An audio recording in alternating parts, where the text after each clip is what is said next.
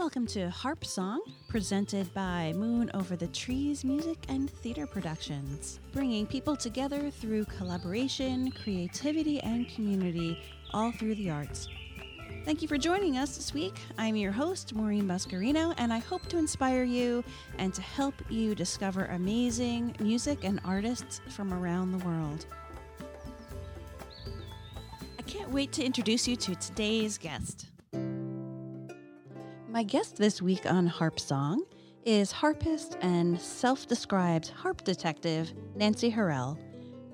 We had such a fun time talking about the harp, inspiration, and bringing history to life.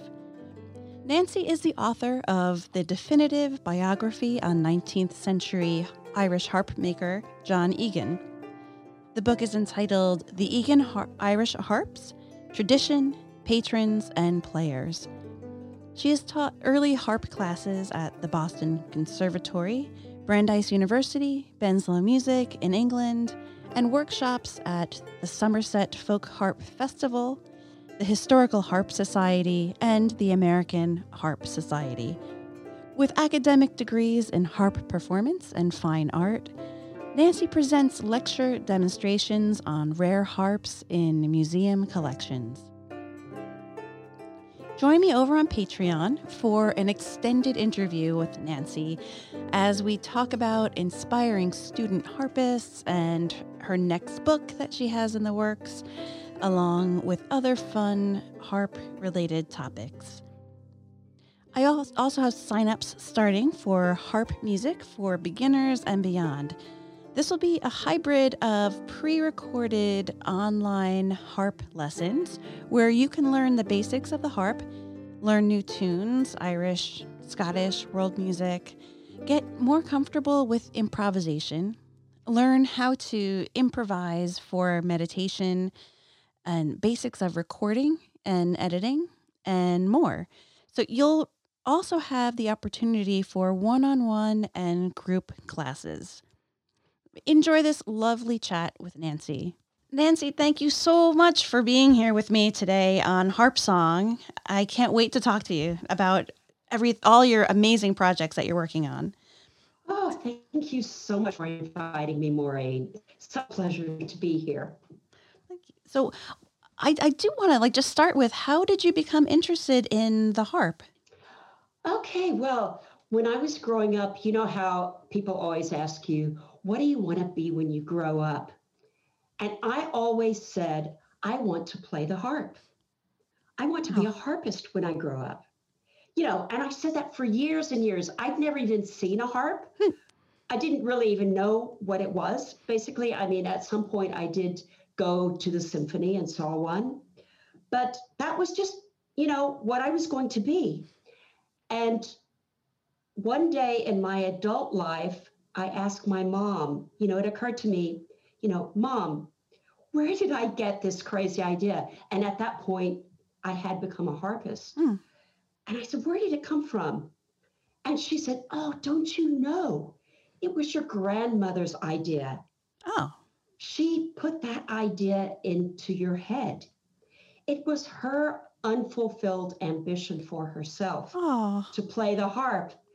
And I was just flooded with gratitude because I was always really close to her. And I used to spend a lot of time in the summer with her, just the two of us. I used to play piano for her, and she always supported my music. And then as time went on, and I was getting into this John Egan book project and really into the history of the Irish harp, it dawned on me, my great-grandmother was Mary Lindsay. She was the mother of my grandmother, and she was Scots-Irish. Her family, the Lindsays, they came over to the States through the South from probably Ulster or Northern Ireland. And she must have planted a seed or an idea of the national symbol. We are part of immigrants in this new country, but we still love our homeland. We're part of the diaspora now. And My grandmother then, she played like a portative organ for all the locals. When she was growing up, they'd have hymn singing. So there was always music way back in my family. My mother played piano. So it occurred to me, I think I'm really on my path doing this Irish harp research. It feels like a kind of a destiny for me, a kind of fulfillment of my ancestors, my Scots-Irish ancestors who came over. And it's a really beautiful thing. It just feels like you can feel it when you are doing something that you feel like, yes, this is what I'm meant to be doing in my life. The harp, it's just been everything to me. The people I've met along the way, it's been just so fulfilling to me on so many levels. But the people I've come to know through the harp, including my husband. So when I was at university, one summer, I decided I was going to be an exchange student to England. And so I enrolled in this organization called Experiment in International Living.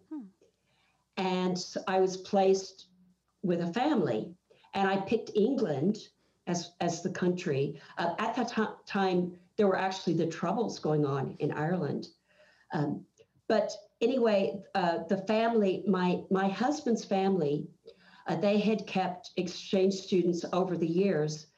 And my husband knew the organizer in Bristol, and he ran into the organizer one day, and the organizer said, "Oh, we've got these Americans coming over, and there's one who's training to be a nurse, and another one, she's studying education, and we've got one who plays the harp." And Philip said to him, "Oh, we'll have her."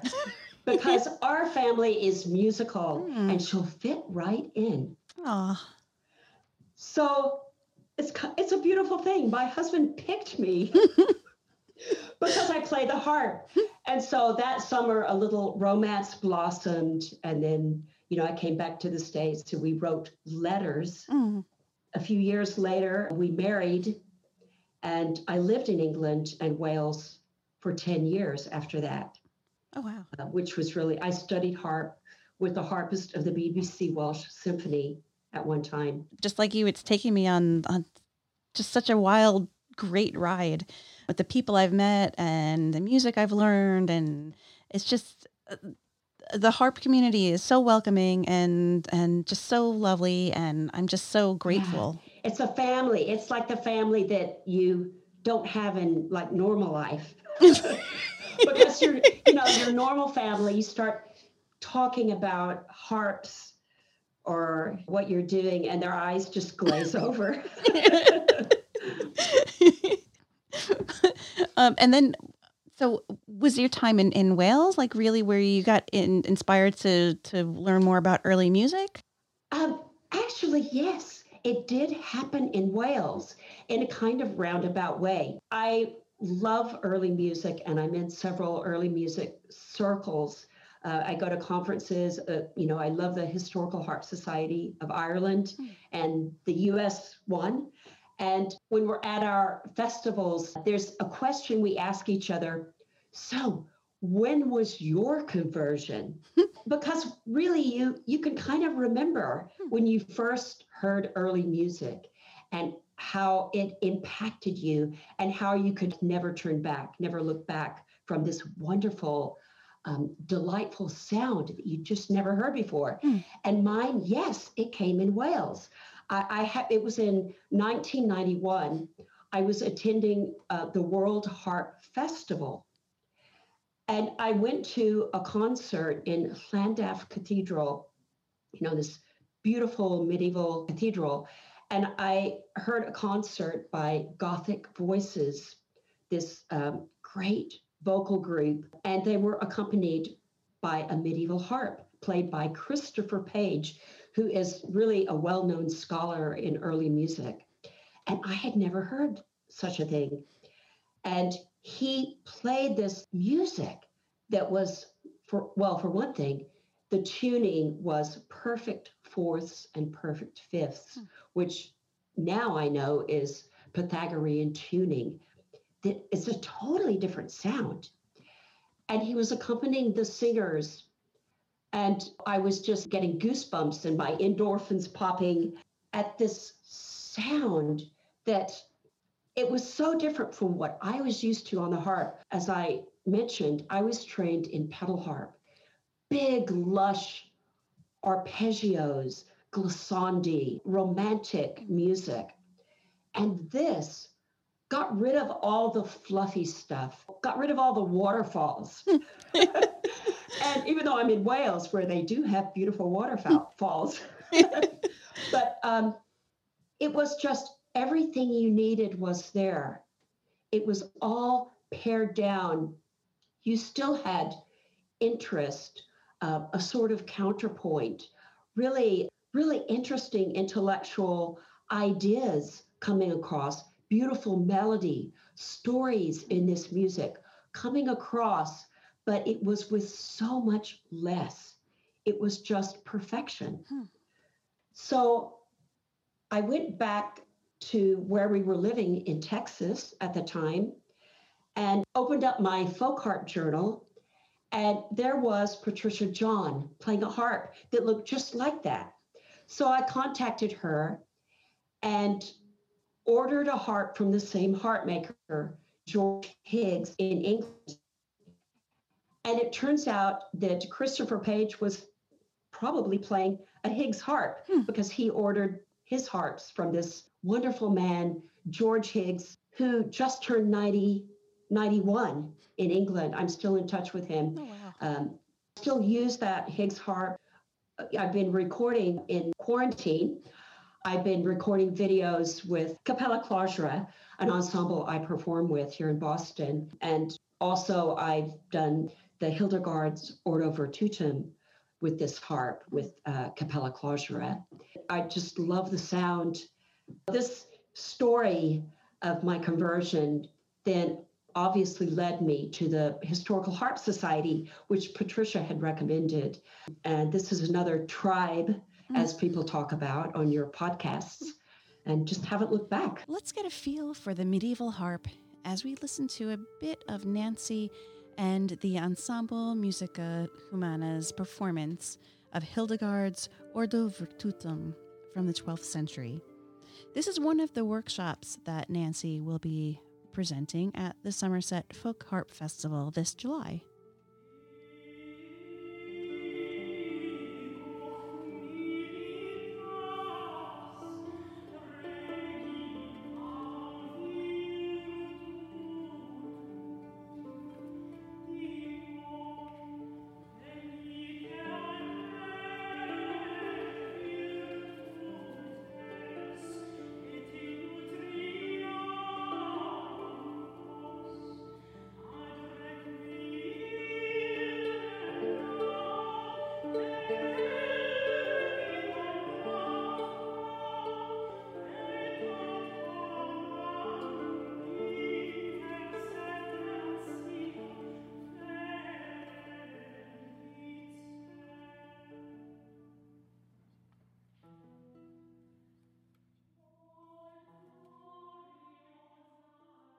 I love those people. I admire what they're doing, and they're incredible colleagues. I feel so fortunate to know them, be in touch with them. We share each other's successes and support each other, and it's a beautiful thing.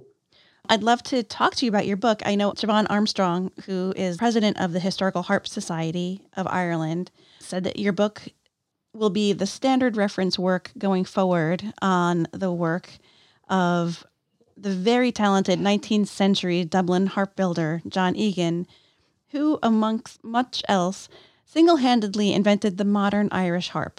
She said that you don't just set out the historical, cultural, and musical context, but painstakingly recreate Egan's world for the reader, which is such wow. a beautiful compliment from an equally beautiful soul, Siobhan Armstrong.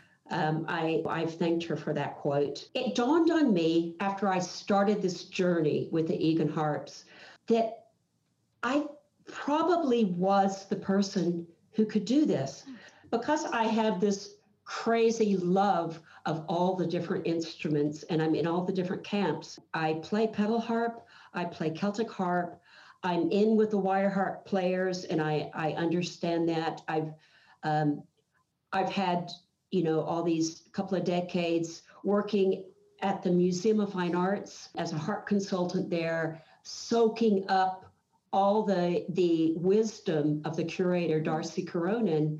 There was just kind of all these strings to my bow of knowing the different instruments, being well placed to know how to talk about organology of instruments. And it just kind of fell onto me that I had to do this thing. And really, I came across this idea to do this from an Egan harp that ended up at the MFA one day. And the curator phoned me up and he said, "Hey, I've got this Irish harp in my office. Don't know what to do with it. Come in, take a look at it." And I'd never even seen an Egan harp before.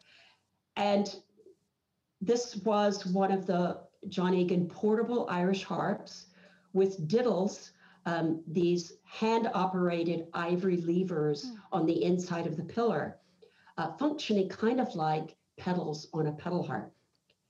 But to me, it was really one of the ugliest harps I'd ever seen.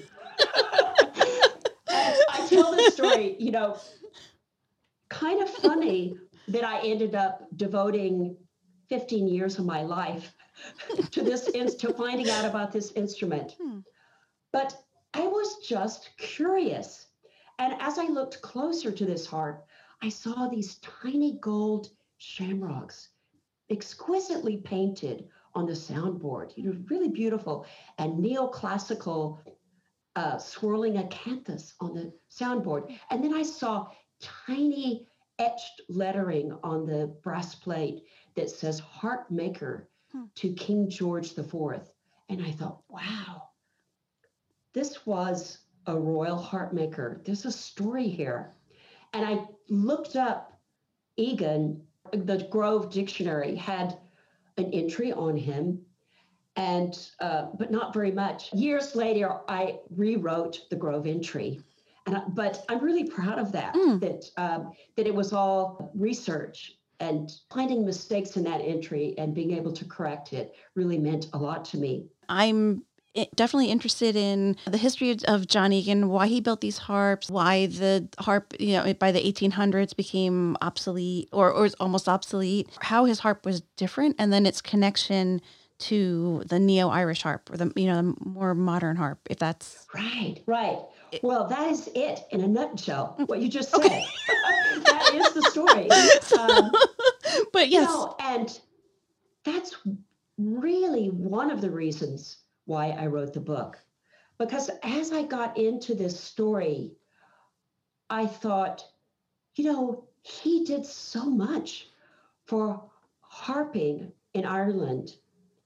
In fact, in 1800, the Irish cláirseach was essentially obsolete. It had fallen out of the culture due to the fact it was wire-strung, tuned in modes, and people wanted to play the new continental art music. They wanted to play opera themes and classical music. And to do that, you need to be able to play like the black notes on the keyboard, your sharps and flats. On a wire harp, it has fixed tuning. You can't put levers on it. You have to retune. You can't play a passing accidental, but you can on a pedal harp. And that was what became popular in Ireland in the great houses in the late 1700s. They started importing these French pedal harps made in London by the Erard factory. So in about 1797, John Egan, he was working as a smith's apprentice, and his career was all mapped out for him, right? That was a pretty good career for someone in those days. And he came across a French pedal harp, one of these beautifully hand painted soundboards. And he pulled together all the money he had and he purchased it. He noticed the workings on the neck of the harp and it had pedals. And he was a smith's apprentice. He worked in the forge. He knew how to make the pedals and the mechanism. He could figure out how to make the mechanism. So he actually made a pedal harp and it worked and he sold it. And then he had the income to start a business. So he ended his apprenticeship, took a leap of faith, and I like to say he forged a new career in harp making.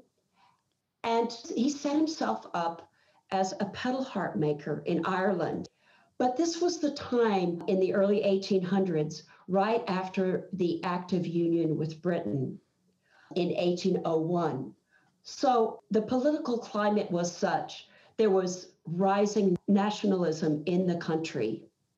The harp symbol has always been so much a part of this story. And when you think about it, all we have now is a French pedal harp being imported from London, from England.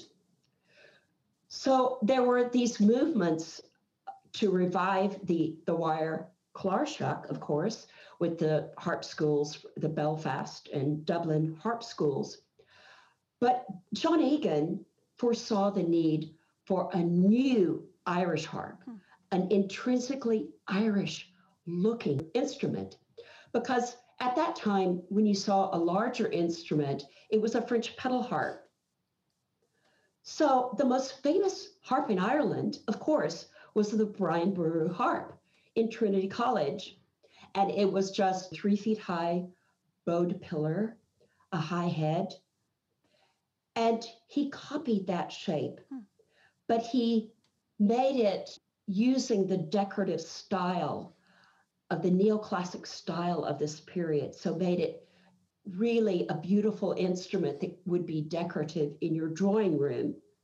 And he strung it with gut strings, like a pedal harp, and he equipped it with mechanisms so that harpists could play not only traditional music, but the art music that they really wanted to play.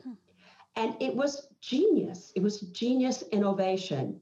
So this portable Irish harp that became known as the Royal Portable Irish Harp later, when he obtained the royal warrant from George IV, which is another story. That became the template for the Irish harp. And it wasn't really until 100 years later that harps started to be made again, Irish harps. But they were not made in Ireland. They were made in London by George Morley.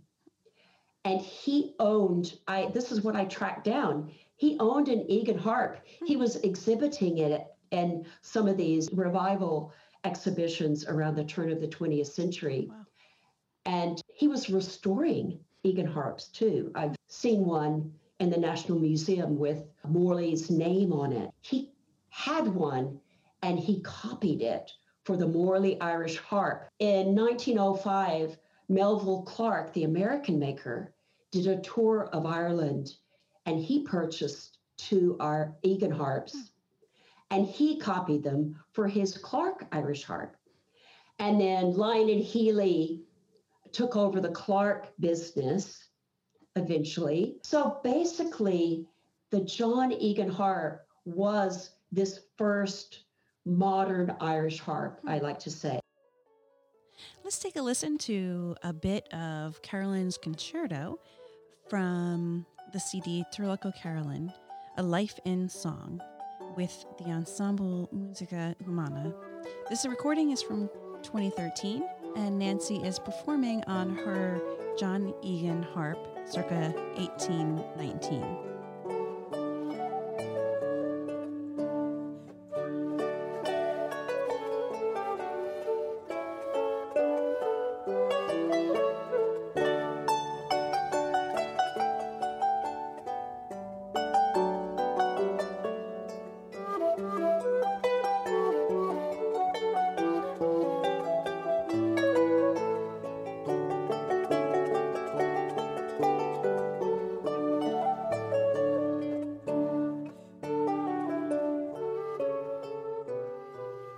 Sure, our harps have changed shape and size, but the concept, the organology, and that bowed pillar shape, that really came from John Egan. And that's why I was like, no one's really written about this. This story needs to be preserved. When you're at the museum, how do you go about recreating these soundscapes of the past? Oh, I love that question. You know, Maureen, that is really the number one thing that excites me the most when I have an opportunity to create a soundscape of the past. That's just really what I'm about. Maybe that harks back to Siobhan's quote that, you know, after she wrote that, I thought, oh, yeah, that's what I do. I hadn't even realized it because I had kind of even thought about myself in one term as a harpist who, you know, I play concerts and gigs. And then my author part of me, writing, researching, writing, publishing, and finding history, finding the stories of history. In fact, my mother named me after Nancy Drew. Oh. And I see myself as the harp detective. I love research, finding these threads, finding why did this happen and this happen and this happen. But then ultimately, if I can bring it all together to create a soundscape of a past, which really requires three things: your space or your environment. Can you be lucky enough to play either in a museum gallery or an exhibition space, which I've been so fortunate to do, where you're surrounded by period paintings, artwork, the decorative arts, or even better, like when I played a concert in the Gothic Music Saloon in Birr Castle in England, in this 1821 music room, playing on an 1821 harp. Wow. So that number two is the harp, to play either a surviving instrument, you know, that's 200 years old, or a replica, a historical replica. And then number three is to play the music of the period on that instrument in that space.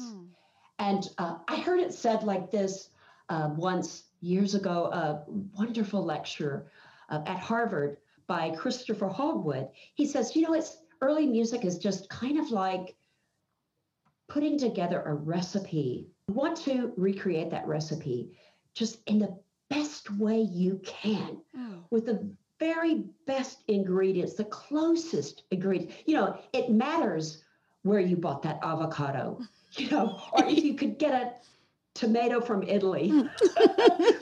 Well, in our terms, in soundscape terms, you want to either get a harp, a historical harp, or your best replica, strung with a string tension, tuned to that temperament of that period, and playing. You want to research the music. When I play the music for Egan harps, I had to go to the British Library in London and get the music. I went to the Library of Congress and photocopied music by John Egan, the harp maker's son. Can I say just a couple of things about the Birr Castle concert? Yeah. This was a dream of mine, to play this harp, this fantastic harp, Lady Alicia's portable Irish harp by Egan, made in 1821 in this space. And I was invited by Lord and Lady Ross to play a concert there in 2012. And I have to say, as the date came nearer, I was a little concerned about where I was going to stay, and they were not concerned about it. And then really, as my trip was coming up, I asked them once again to recommend where I could stay. Oh, no bother. You will stay with us in the castle. Wow. And when I arrived, and they're showing me to my room, and I'm walking along these corridors with their ancestral paintings and sculptures, I could not breathe. It was like the Boston Museum, only 100 times more so. These are the family treasures I'm walking past from walking with a descendant from the family. Yeah. And they took me to my room, and I had a secret staircase from my bedroom to the library. Oh, wow. Adjoining the music salon. And I could just go down there to practice. I was there for a few days. I arrived on a Friday. And when you have this dream of creating the soundscape of the past, or whatever your passion is, it's not going to be easy necessarily. You have to do a lot of work to make your dream a reality. And also, for me personally, you have to be a little bit crazy and not really think through the obstacles that might come your way. I tend to be that way.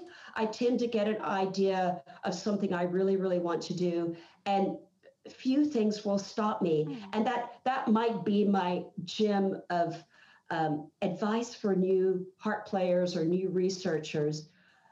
If you get that idea and you get a kind of tingly feeling, go after it.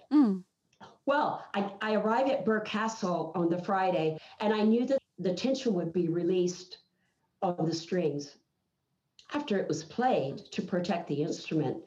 But anyway, so I was there and realized Friday night there was the Sunday afternoon concert, sold out concert.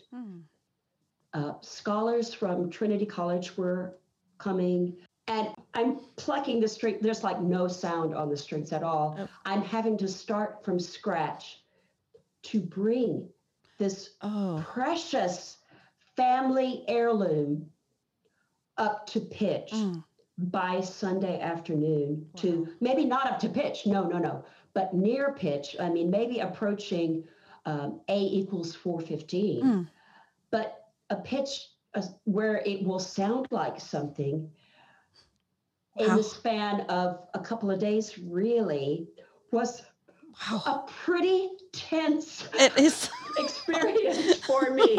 And so I would work on it for a little bit. I would be going up and down my secret staircase, and chill out a bit. And I managed to do this, and it was so gracious of Lord and Lady Ross to host me. But anyway, the concert, to be in that room playing the music, the fading light, we all felt something.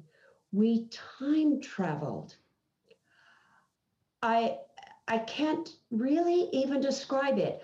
I knew I was on the right track when I asked Lady Ross, like the day before, does any of Lady Alicia's music still arrive? She was the original owner of the harp. And you can read about her in my book. There's a section on her. And oh, yes, let me show you her music. Wow. And of course, I had to plan the concert ahead of time and practice and everything. And so I was really excited to open up the original music from, the 1820s. And the first piece of music there was Sol Margine de un Rio. And it was a piece I was playing on the concert. Wow. And I got this buzz. Yes, I've done my research. I know what they played on the harps from this period. And so to play a piece in that space, I'm getting a bit goosebumpy now thinking about it. We all felt something. It was kind of channeling what that may have been like. I had another soundscape experience like that. I realize now that some of these things I've done are not really things that many people get to do. And I don't know why I've been the person lucky enough to do these things. But when I was writing the book, and I was working on this section on another 19th century harpist, and actually I'll be talking about these great harp players in Ireland at one of my workshops at Somerset this summer. This one, Frances Power Cobb, just a fabulous, fabulous, interesting person. She was really into gender equality towards the late 1800s. But of course, like all the ladies, the daughters from the great houses, she would learn the harp because all of these women, that was just part of the female accomplishments from this period. And she went to a finishing school in Brighton to learn the harp. And I'm reading about her, and she comes back to her house, Newbridge House in Dublin, the fabulous Georgian house, one of the great houses of Ireland. And I had this idea, oh, if I could play Fanny's music on an Egan harp in that house. Wow. Because here I am, as I'm writing the book, I'm channeling her, I'm imagining her sitting there playing these pieces, looking at the paintings. She's just enjoying making music on her Egan harp in this period. So one thing led to another, and the idea got traction, and the curator at Newbridge came to my Dublin book launch 2 years ago, and I met him. We started planning something for Ireland's Heritage Week. And so I was able to give a talk on Frances Power at Newbridge House. And then we all went into one of these rooms, beautiful rooms in the house. I managed to borrow an Egan harp for the talk. And I found out what music she had played, what books were still in the collection. I learned the pieces. Of course, they would have played some of the Bunting collections, even though they're written for keyboard, they're perfect on the Egan harps with the chromaticism and the Alberti bass. They really fit the harps of this period. And to play that harp in that space with all the paintings around there, the people, it was incredible. And at the end of the concert, the people applauded and they just sat there in silence. Wow. That's never happened to me before. And I understood it. You know, it wasn't really about me. It was about me only in that I had done this really hard work and taken a lot of chances, really, to try and pull this thing together, this dream of mine, to be able to do this time travel, as we say. And it just makes history a little more real. And that's what I like to do. That's what I'm all about as a biographer. I want to bring us a little bit closer to another period in time and the people who played harps and the people who made harps. Actually, I started my second book on James McFall. Like Egan, it's a similar story. It pulls in the nationalism of the period and the harp symbol at these two sort of similar times, the turn of the 19th century and the turn of the 20th century, which of course led to the Irish Free State in the early 1900s. Both harp makers, John Egan and James McFall, were both part of revival movements because they saw there needed to be a playable harp in the culture that has a harp as its national symbol. Why do you think the harp became so important as a symbol of Ireland? And what you're asking and what I wanted to know, well, why? And I think it's something that grew out of custom, that grew out of tradition. It wasn't just this kind of thing, well, one day, oh, let's just use a harp for our national symbol. When the wire-strung harp was played in Ireland, those harpers also gained notoriety on the continent. And their harps were just so different. You know, they were chunky. There's this wonderful illustration in Praetorius that shows the chunky wire-strung harp next to a Gothic. So in Ireland, there was this reputation for harp playing, this on their unusual instrument. Their harpers were extremely skilled, and the role of the harp in the clan society, the harper was very high status in the clan. So everybody just knew this about the harp. And then eventually, when we get into symbols on a flag or a coin, well, Ireland, well, it's the harp, isn't it? That's what the instrument they revere. That's the sound that they have that's different from everywhere else. It's fascinating. It really, really is. You were involved with the RT presentation about Sydney Owenson, Lady Morgan. So how important was Sydney Owenson, Lady Morgan, to the popularization of the Irish harp? I would clarify that question to make it fit a little more neatly, saying that she popularized Egan's portable Irish harp. She was friends with him. And really, the only information I've been able to uncover about Egan's early life is from Sydney Owenson's own memoir, where she just talks about Egan, that, you know, he was training as a smith and saw this harp and decided to become a harp maker. That's from her.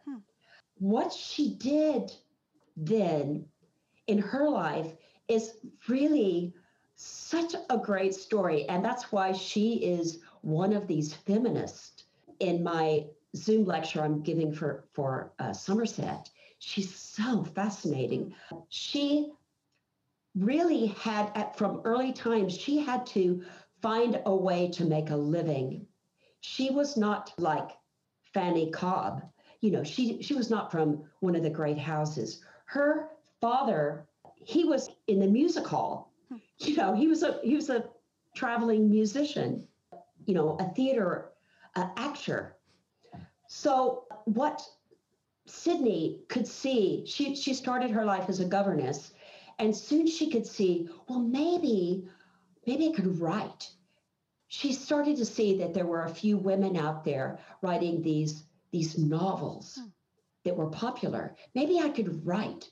And she tried her hand at it, and she wrote one, and it took off. And then she wrote another one, and she went to England to get a really good publisher in London, went all by herself across the Irish Sea to get a publisher.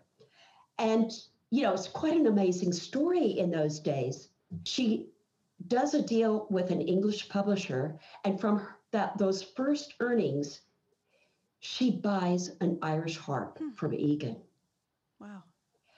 And this book that she wrote, it's a really great book, and I recommend it still. It's called The Wild Irish Girl. Wild meaning uncivilized in those days, because that's how Ireland was portrayed in the English psyche. Ireland was uncivilized. In the book, The Wild Irish Girl, is a Gaelic princess who plays a harp, and her name is Glorvina. And this book was a bestseller, not just in Ireland, but especially in England. And Glorvina plays a harp. And so Sydney Owenson started getting invitations to go to London and play her Irish harp in the drawing rooms as evening entertainment. And she dressed as Glorvina. She took on the role of the character in her book, and she wore a Glorvina cloak and a Glorvina brooch and wore a special Glorvina clasp in her hair. And these became, she marketed these items, and Glorvina cloaks were all the rage. All the ladies of distinction wanted to wear these items and look like the Glorvina character in the book. So she's a master at marketing. But her harp, people took notice of this portable Irish harp that she was playing. And then later she toured with her harp on the continent. And by that time, she was really a quite well-known author. And she even stayed with General Lafayette in France. And so she had connections with all the important people living in that community in France. And she went to Italy. She ended up writing travel books, took the harp with her wherever she went. And there's a wonderful quote that she writes to someone: "Tell Egan everyone is going to be running after your harp soon."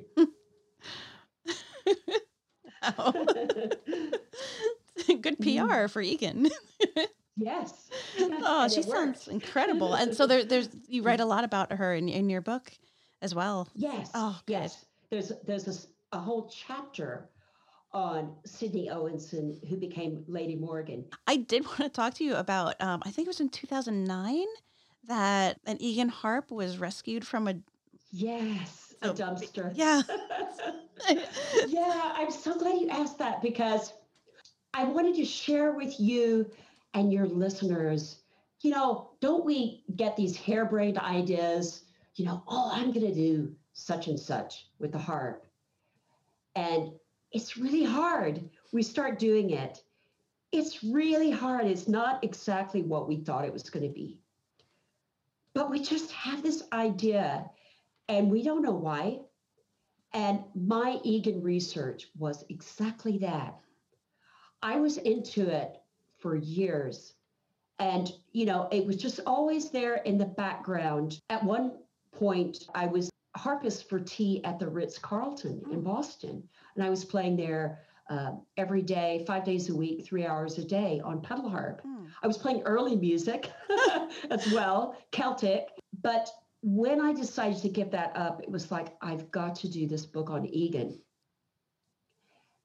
And then, I'd be distracted by concerts and all sorts of things. Every time I would be distracted and I would think, why am I doing this? This is way harder than I thought it was ever going to be. Then something would come to me. Someone would email me, "Hey, I found an Egan harp. I need to know something," or a lecture opportunity would come to me, because by that time I had started to write articles on Egan, and I love to write. So this was one of those times. I was really thinking, I was really dejected, like, this book's never going to be published. It's so much work. And I'm in the Boston Biographers group. We meet once a month. There are people in there who've been trying for 20 years to find a publisher. Wow. It's really not a done deal. You just write a book and it gets published. Sure. It doesn't happen that way. And I thought, 20 years of my life and nothing ever even come of this. I had to take that risk. But when that dumpster Egan was found, and I got an email from Julie Finch, the dumpster diver. She had been she was a prima ballerina. Oh, wow. Now that's got to be a cartoon of a ballerina diving into a dumpster, picking up a harp, right?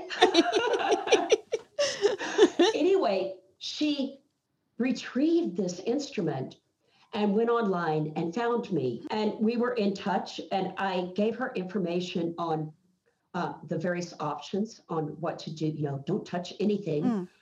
Don't try to clean it up, which, unfortunately was a little late for that advice. But she, very soon after that, she sold the harp to Lorcan Otway, who's an Irish singer in New York. And he started generating some interest online for this instrument and giving interviews and one thing and another. And he was in touch with me, and I was telling him just what he had. The thing that captured everybody's interest was to just find something valuable for free. So how much is it worth? It's an old harp. It's got to be worth millions. Priceless, And, the reality is, well, not really. As a harp historian and working in a museum, I really understand it's kind of the value is in the eye of the purchaser or the beholder. These old harps, they're maybe not playable. What do you want to do with it? Once you start restoring them, they may lose value because it's not original decoration on an instrument. There are just so many variables to a historical harp. But anyway, Lorcan was really getting some traction with this story. And the next thing I knew, the phone line rang, and it was a reporter from the New York Times. So I was interviewed by him, and I was in the article. And then, like a couple of days later, a columnist from the Irish Times in Dublin phoned me. This was pretty exciting for a harp historian to be interviewed by the Irish Times in Dublin. Yeah.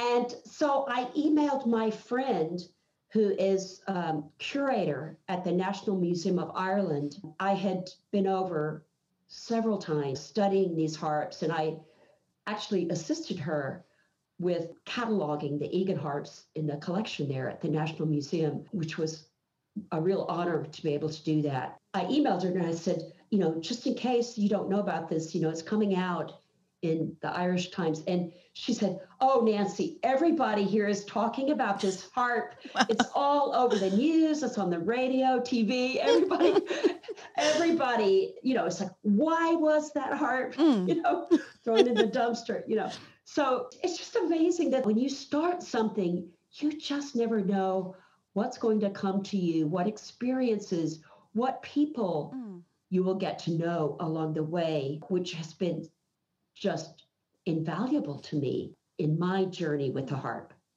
The other day, it dawned on me that that's a big part of my journey and why I love writing, researching, finding out, the stories of these harps, what actually happened, the thinking, the possible thinking of the harp maker. And getting to know, in a way, getting to know owners of these instruments and sharing what I learned. So fascinating. I know you play so many different harps from different time periods, and could you just share with the listeners the differences among the harps that you play? I'd love to. And also, listeners, I'd like to invite you to visit my website, HurrellHarp.com. And right there on my homepage, there's lots of information there for you. If you scroll down, I've made sound clips of all the different historical harps I play. And you will get it. You will hear how incredibly different these harps sound. My own historical harp, the Egan harp, which is probably 1819, beautiful sound. The clarity of that instrument is just out of this world. It's nothing like a modern instrument I've ever played. And I've talked to restorers, of Egan harps who've really been inside these instruments, what is it about it? Is it the stringing, the construction? One of the things that your listeners may not know, Egan used Irish oak on the inside of his harps. Now, I love that. It's not just interesting in terms of organology, but in terms of mythology, in terms of Irish symbolism, the Irish oak. That's one of their symbols. It's their heritage, it's their culture. But that's what he had at hand. But there's something about, he had it, put it in the baseboards, he put it on the portables, the support sections on the inside of the sound box are oak. Maybe that's part of it. Anyway, going to my historical reproductions of instruments, my George Higgs Gothic medieval harp, it has a drier sound.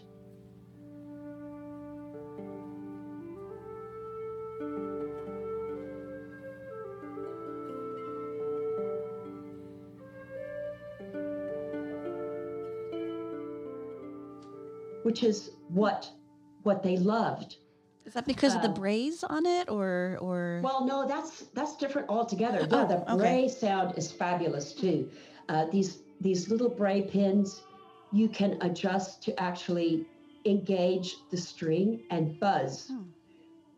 And that was the sound that they liked in like early Renaissance, late Renaissance. And it was similar to other instruments like sackbuts, croom horns. It made the harp louder and it gave it a different timbre or texture so it could really cut through. But without the brays, my Higgs harp, it's just a gorgeous sound, and tuned in Pythagorean tuning with fourths and fifths and octaves are perfect. You can hear there's no beats when you tune the string. It's just this kind of smooth sound that comes across. For my Renaissance harps, I have a Campbell single row. Catherine Campbell, wonderful harp maker, friend of mine, lives in Tacoma near Seattle. And that was really my second historical harp that I purchased. And this is her Boston model. Oh, so perfect. The summer before we moved to Boston in 2000, she talked me into buying it. She said, "You're going to Boston, you need a Boston harp." Because it's a copy of a harp in the Boston collection, Boston. And turns out, thank you, Catherine, it was a really smart move, a brilliant move. I've used my harp many times in the museum. I've recorded on it because the museum's harp is not playable. So this is an accurate replica built from the plans that were made of the harp by John Coster. So the museum goers for gallery talks, they can see the original right there next to me, and I'm playing it. They can see how it sounds. And that harp has a really big sound. I performed for years in a group called Renaissonics. And we, at times the lutenist, would say to me, "Would you not play so loud?" Because it's got a really big voice. Wow. And sings out in the old churches and halls where many of our concerts were. And I also played that harp for Renaissance dances once a month, where you improvise. This was another thing. I'm glad it occurred to me to say this. Many of your other podcasts, they've talked about improvising. That's what I love about early music, and of course, Celtic music too. But early music, so often over the years, when I performed with different ensembles, I don't have a harp part. I might have a vocal score. I might have the singer's line. I might have a consort score. And it's up to me to take two lines and turn it into a harp part, or what I know from my research, from attending workshops. Go to Somerset workshops if you want to play early music, and you learn how to make a harp part, how to improvise on the spot. They didn't call it improvise. That's just what they did for 1,000 years. Maybe longer than that even. That's what a good musician would do, would be with your instrument, with your harp. You would play what others weren't playing. You'd fit your harp part into what they're playing, or you emphasize the chordal harmony. I love a challenge. I love to take chances. I would much rather do that than be handed an orchestra part. And I didn't really go that route, even though I have played in orchestras. That did not entice me at all. I wanted something where I had to work for it in a different way to find out what is the music about? What can I do with this harp part? And that's what I love about being an arranger too. But then that takes me to my Rainer Tarot harp made for me in Germany, which is an Arpedoppia, 2 rows of strings. I soon found out I needed some more chromatics. On the single row, I just pinched the strings for chromatics. But when you're playing for concerts, when it's really fast with other instruments, it's useful to have another row, which is what they did in Renaissance and Baroque times. They simply added more rows of strings, added a chromatic row.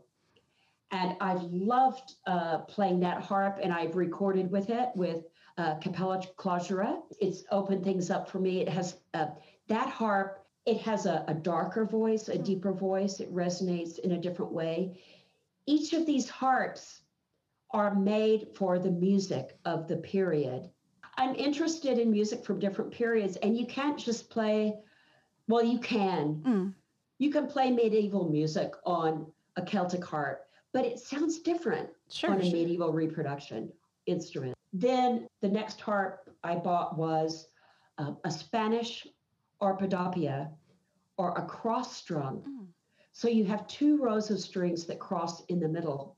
And I love playing this harp. And again, it sounds different because you play the treble way up high near the neck, and you play the bass down low near the sound box, because you can't play in the middle like you're supposed to, right. Because that's where the strings cross. And that totally fits the character, the style of Spanish harp music, which incidentally was some of the first music that was really written for a gut-strung harp, came out of Spain. And I've always loved, even when I was playing pedal harp music in the early days, I played Spanish harp music arranged for pedal harp because I was drawn to that style. So I just love the style of it. Can I ask about the cross strung of the strings? It's different than a double strung where you have this like 2 rows of the same strings. Okay, so what you do, you have to retune your accidentals, but the really great thing is you can play that F sharp in either hand. You can voice your chords in lots of different ways. You can put it in a treble chord or a bass chord, or can go and you can dip into the strings like you do on the Arpedoppia. On my Renaissance double row, I can dip into the strings and play chromatic string, as well as voicing it from like a bass note chord and putting the chromatic in my thumb in the treble range. So it takes a bit of figuring out, when you get hold of Spanish music, and you can get hold of it, original sources in modern notation.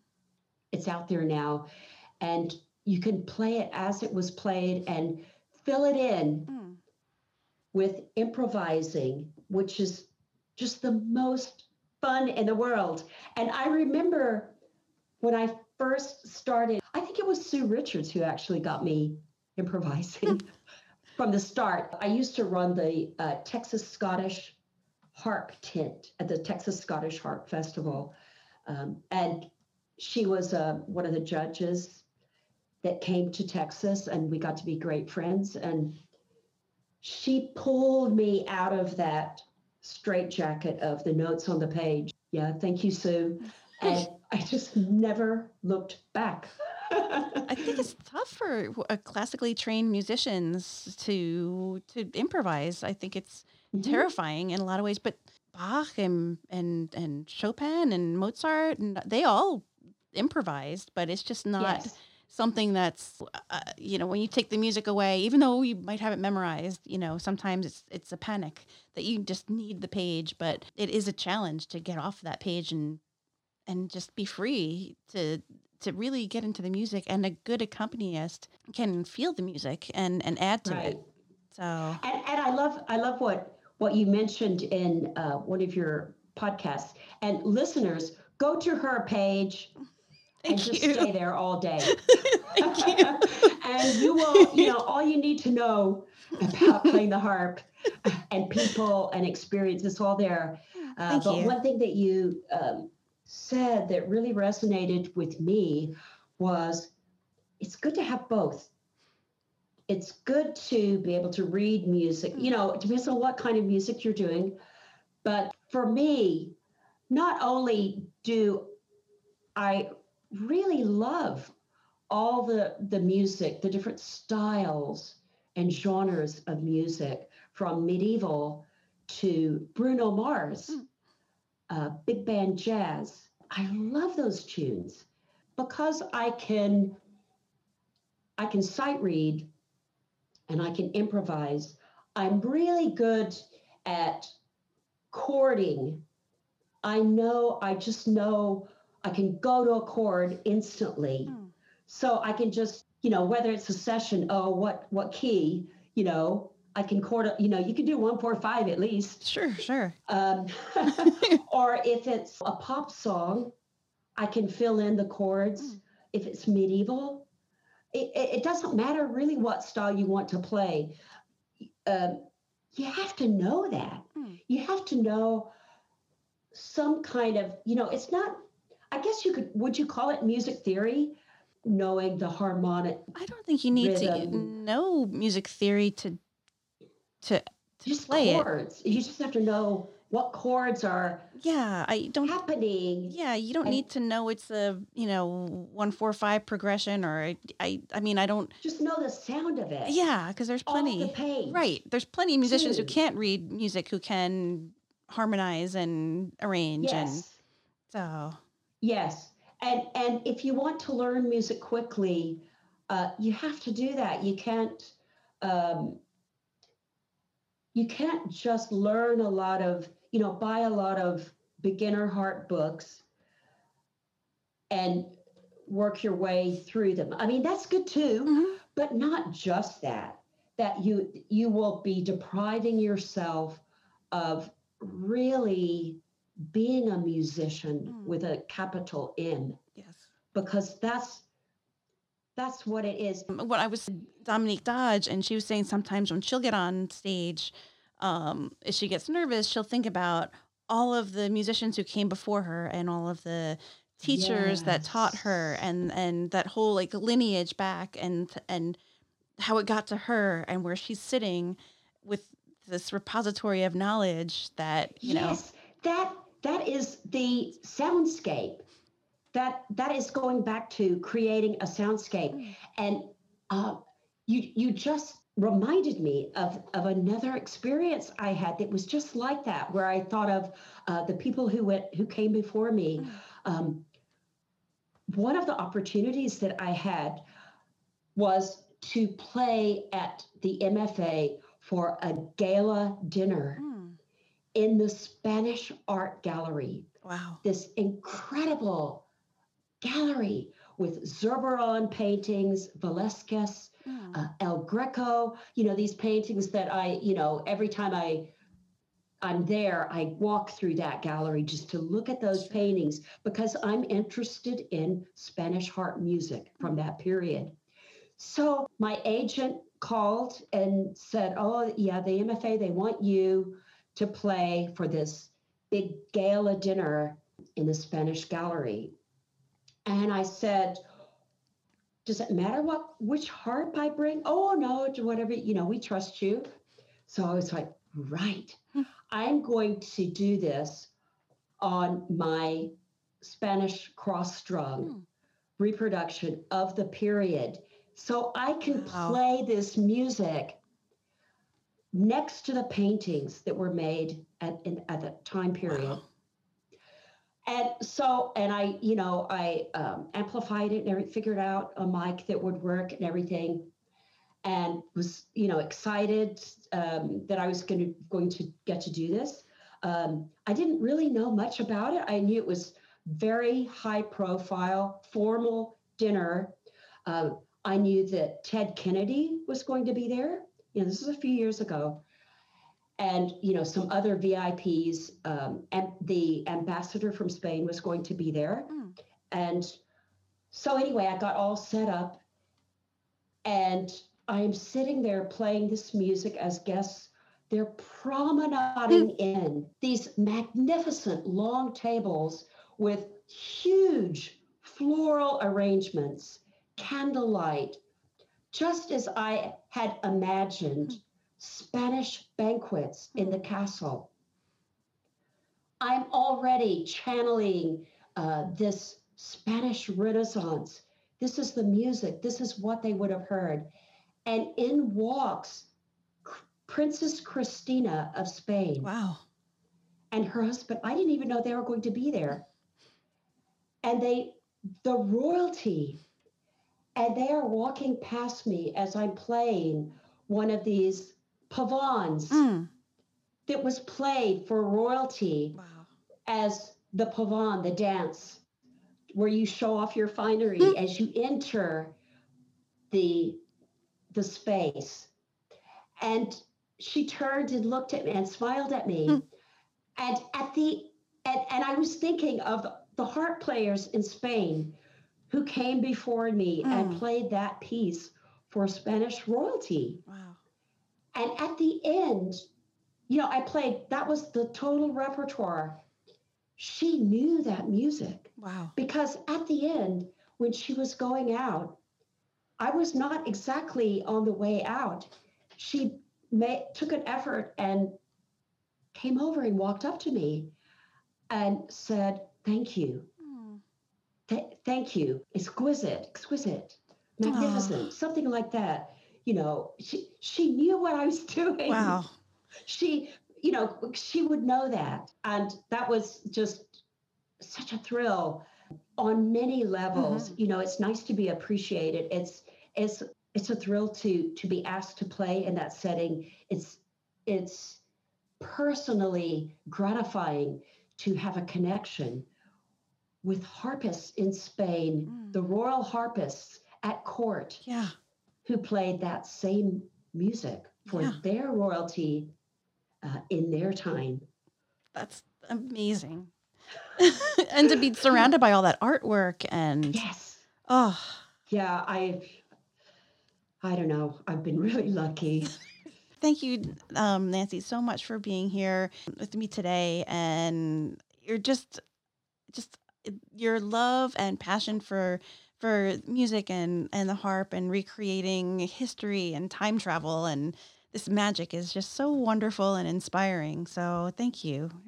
Oh, it's been a fabulous opportunity. A real treat for you to invite me. And I can say back at you for all that you're doing for Somerset and for your students and for this website, just to preserve so much of the culture of harping, of what we're doing together.